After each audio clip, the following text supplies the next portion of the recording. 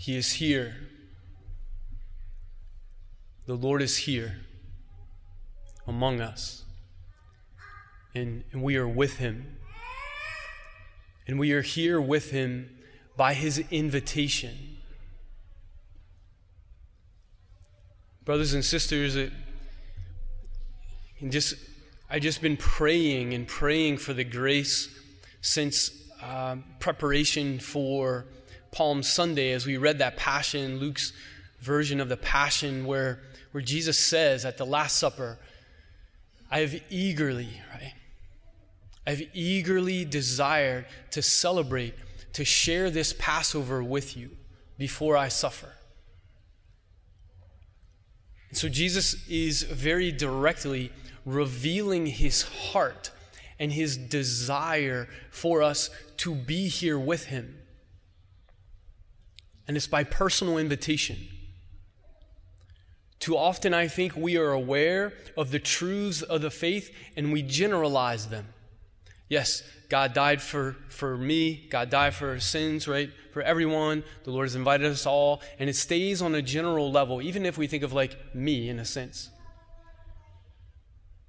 But the Lord desires us to open our hearts to hear personally his invitation and to receive the truth for me and for you. That he has eagerly desired to share this Passover with you.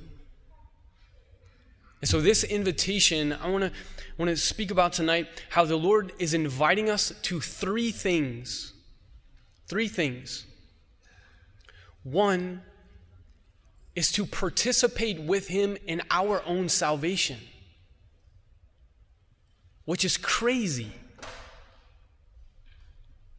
We read the first reading from the book of Exodus, the first Passover, as the Lord is setting the Israelites free from slavery and beginning their journey to the promised land.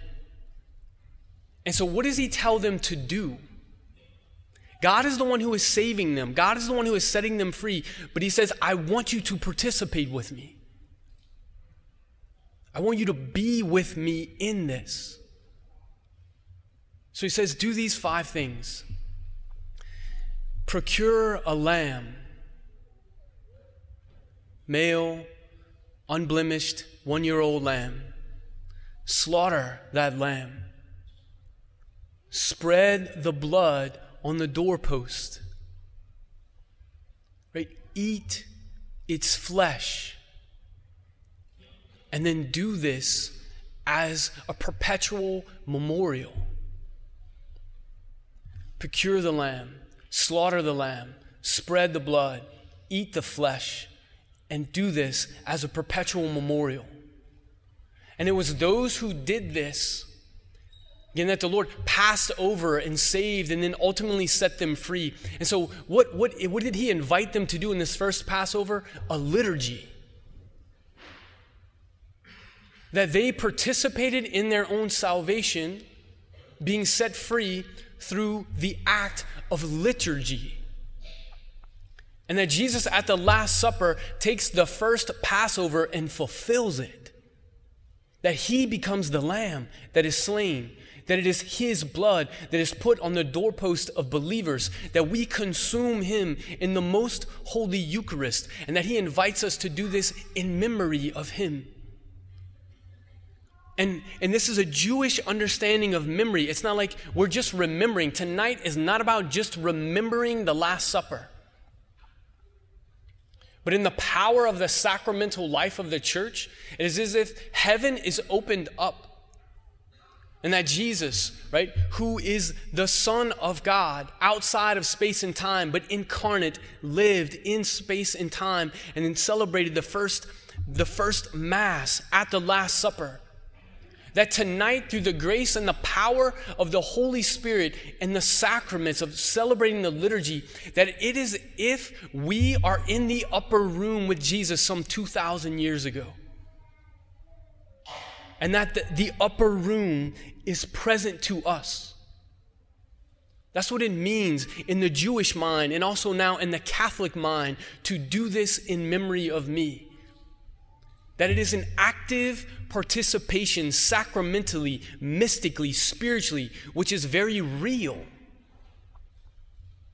So when Jesus says 2,000 years ago, he said, "I've eagerly desired to share this Passover with you before I suffer," that he is speaking it the first time again right now to you.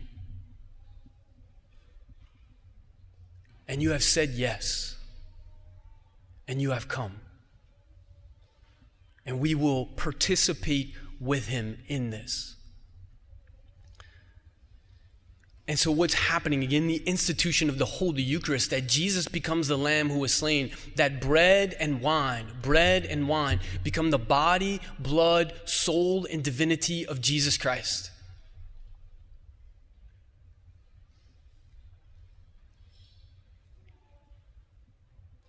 Let us not become too familiar with the Eucharist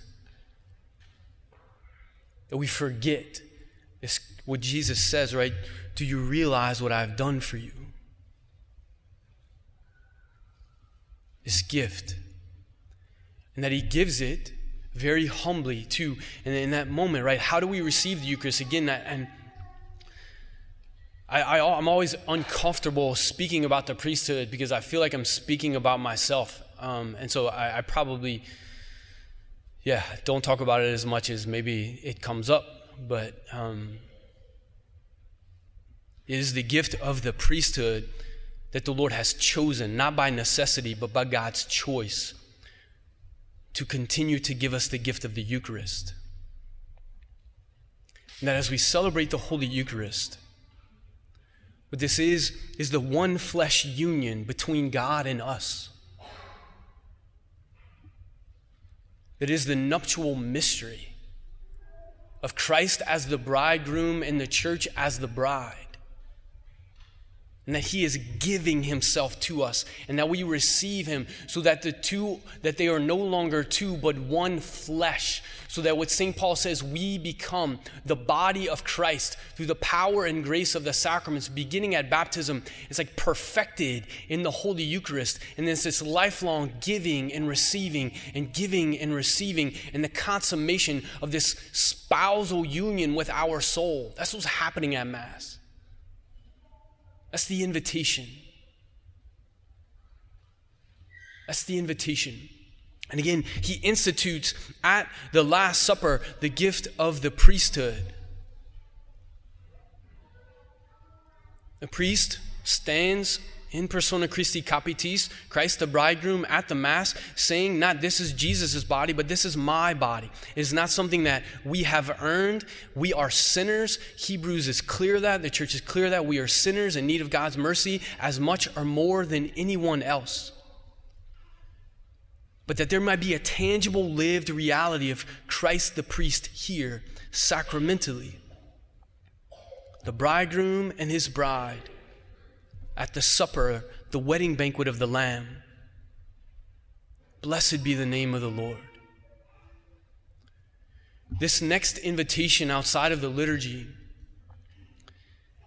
is an invitation to intimate relationship with the Father. Everything Jesus did, he did in intimate union with the Father. He did nothing alone. Nothing.